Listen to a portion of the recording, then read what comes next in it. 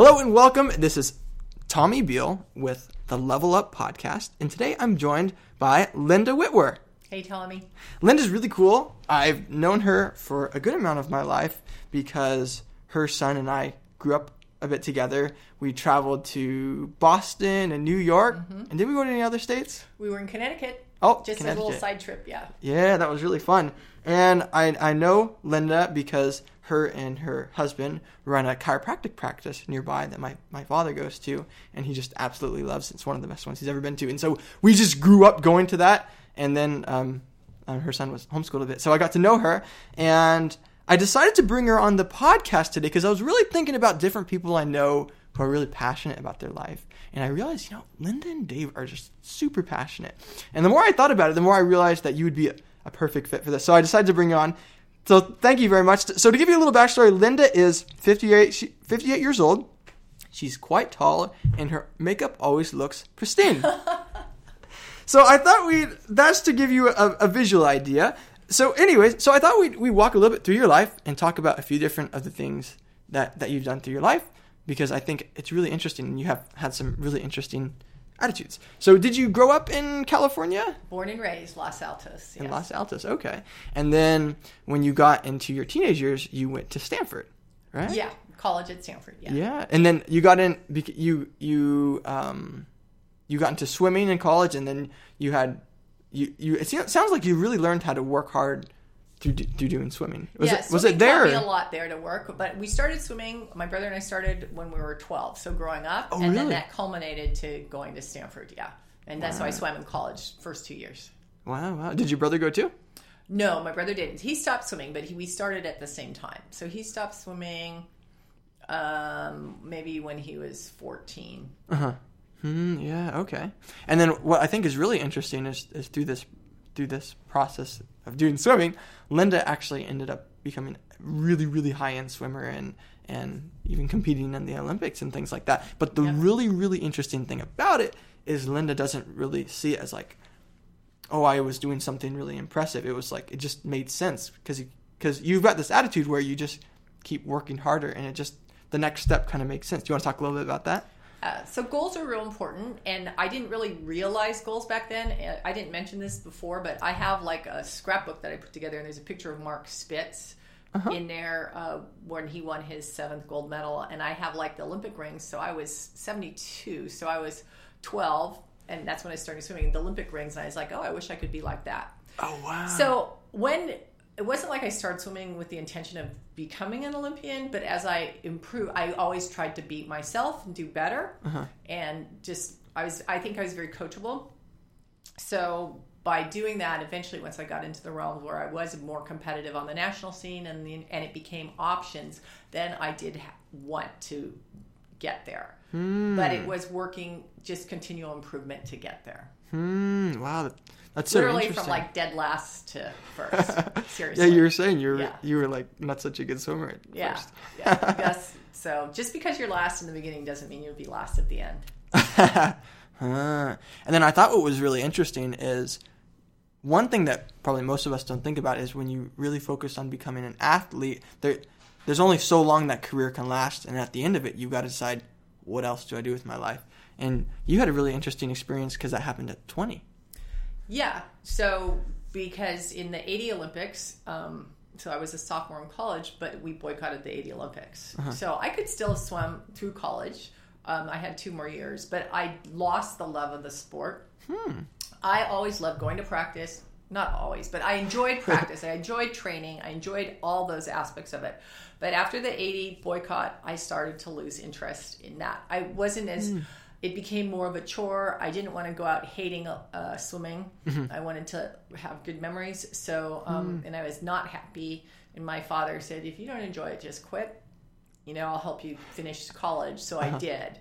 And so then I think when we were talking, the benefit of that to me was it made me decide what I want to do next. Because, when you look at the Olympics, like, oh, great, she was, potential medalist in the Olympics, and then they boycotted it. It's so terrible. And it was very disappointing. You work hard towards that for all those years. There's a lot of swimmers I know today that still have a harder time because of that. But in reality, it opened up new doors for me. So, in the moment it was really hard, but on the other side of it, it was a good thing. And then what was the first store that you took when you came out of college? The first door? Yeah, the first type of work you did. So I was a recruiter for so my first job out of college, it was really funny too, because I was in college and I remember I didn't really know what I wanted to do. My girlfriend and I were studying in the library, and we were juniors, the end of our junior year, and we were seniors the next year, and we're like, oh my gosh, we need to figure out what to do to get a job.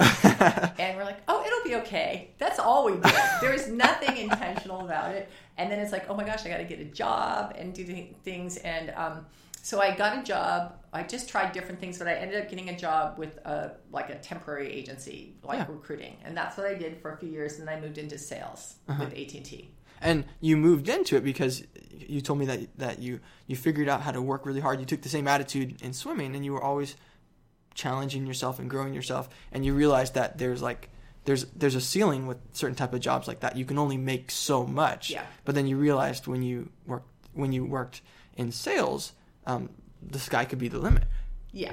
To a certain extent in sales, it gives you more control over your income level, which I definitely liked. It also gave you a little more freedom because you could be out and about. So as long as you were performing and making sales, didn't matter as much as you weren't just there in a cubicle all the time. So I really did like that. Yeah. And it's a little scary because it's more on your shoulders. So there's a lot of accountability on there, but it's one or the other. Right? That's true. Yeah, different alternatives. And then how long did you work in sales? So I was in sales with AT&T for, let me think about that, 5 years. Okay. So I worked in sales with AT&T for 5 years. Wow. And what I think is really cool, which you probably won't mention, but I think it's really cool, is you skyrocketed to one of the top 5 salesmen in the country. Yeah. And for my division. Yeah. Do you think that was because you had the same attitude where you just kept improving yourself? Yeah, I kept working. I'd watch people who were successful and kind of listen to what they did and how they talked, and some people would help, some people wouldn't. Then we did different training courses. Actually, AT&T, what they did, and I'm a big advocate of entrepreneurial, but getting a little corporate experience is really good. So when I went to AT&T, you get hired and you're salaried at that time, and then you're sent to Denver, Colorado, or Aurora, Colorado for 3 weeks for training. And you live in a hotel with roommates, and there's a class. Yeah. So we went through, and they're teaching you about the phone system, they're teaching you about the computers, and I was very shy. And they said, they showed us how to do a presentation and stuff, and they're like, okay, now you have to come tomorrow and give us a presentation in front of the class, everybody. And I was just in tears because I was so terrified of having to go do that, which was really interesting because I learned it. The guy kind of talked me through it, and they showed me a basic process. And I would say one of my strongest skills in sales was giving the sales presentation. Really? When it was all said and done. Yeah, but I worked hard through that. So I did the first one, which I was very nervous. I was shaking. I literally was crying the night I found out I had to do it. But I didn't cry during this thing. But I did it, and I got through it, and then I worked to get better. Wow. Yeah. Well, that's amazing. So, I didn't even know that it was hard. It was really hard for you very at first. Hard. Yeah. Wow. And then what's so cool is then you met Dave, you started dating, and then eventually you guys got married, and through the process you started your own chiropractic practice together because Dave is a chiropractor. Yep. Which I think was really cool. But one thing I'd really like to touch on is, well, first I want to point out that I think Linda did something really smart when her and Dave started. They didn't try to just fumble and figure things out on their own. They hired mentors to guide them through the process. Right. So that they didn't have to reinvent the wheel. They could figure out what works. And then what I think was really cool, and what I've seen Linda do that I don't really see in many other places, is she really focuses on the experience. Because a chiropractor can do a good job fixing you up and things like that, but if the experience isn't good, like it doesn't go very far. And experience is something I don't think we really think about too much. And you said one thing, and what you like to say about experience is how it's how we make people feel. So how you say something can be more important sometimes than what you say. Most definitely. So can you talk a little bit about that? The experience or how you say things?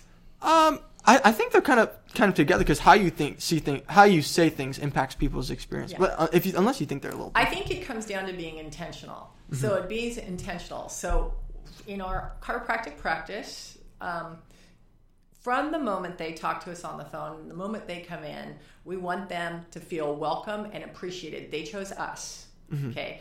We also want them to want to be there and feel like they found the right place. So everyone is treated with value because they chose us. We're excited that they chose us. So we're very intentional about that. And it's intentional, not in a fake way. It is authentic. Like if you don't really feel that way, it's probably not the best place for you to work because you'll burn out. But the staff that we have and the doctor and myself, we just are real excited that they're there. Mm-hmm. So that's the first thing. We're very intentional about that. And that's why that experience is created from there, that they're valued and welcomed and appreciated as a person, not just a number moving through. Like even a lot of healthcare and things, the doctors, people mean well, but you're still kind of processed. But then as far as what you say and how you say it, it's all about being intentional. That's so. I really thinking through what you're saying. If someone comes in late, we juggle a lot of patients, but if someone comes in late for their appointment, we were going to try to get them in.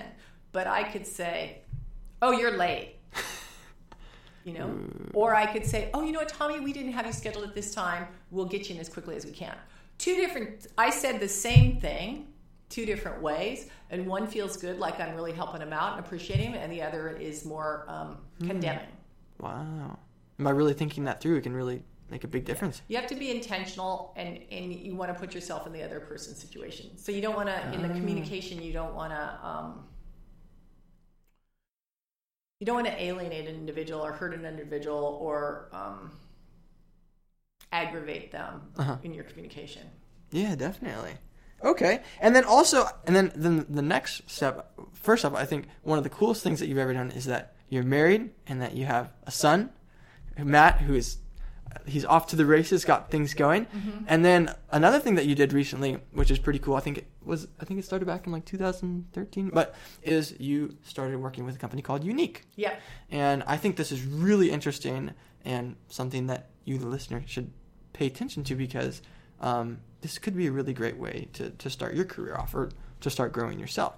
Sure. Unique is network marketing, direct sales. I was not a believer in network marketing or direct sales, and Unique is a makeup business, which I never thought I'd be selling makeup. I do it online on Facebook.